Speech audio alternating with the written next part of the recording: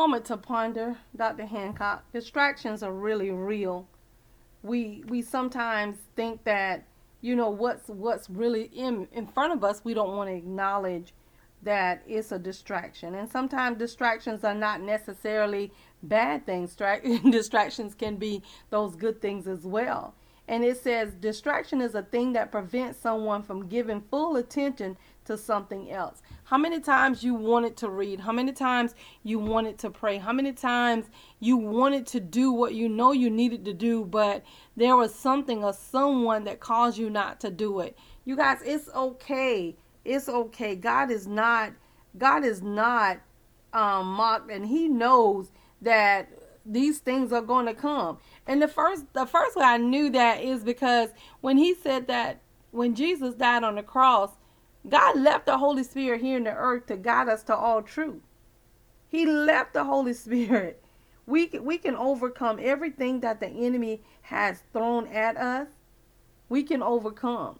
1 Corinthians 10:13 says, "There's no temptation taking you, but such as is common to man.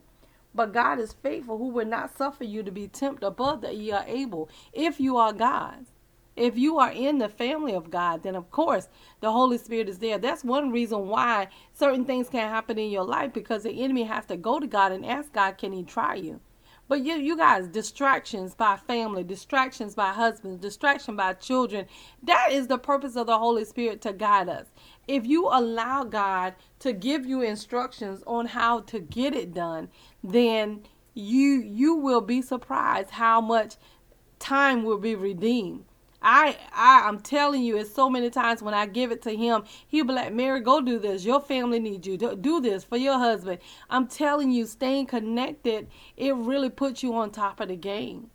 But sometimes as Christians, we thinking that, oh my God, this is not okay. It is real. It is life, and things are going to come up. What God is looking for us to do is look to Him. The Word of God declared that the righteous run and are saved.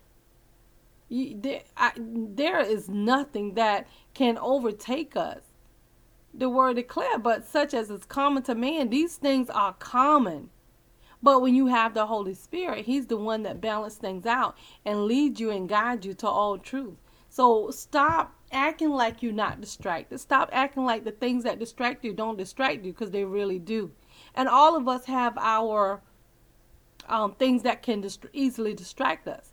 Okay, as a mom, okay, when it comes to children and husband, you can easily distract me. If I don't feel well, it can easily distract you, y'all. But these things are common. God is not, He's not faulting you for that. You got to make sure that you have a relationship so you can really be able to maneuver in this season or any season of your life. Because keep in mind, He's moving you from glory to glory.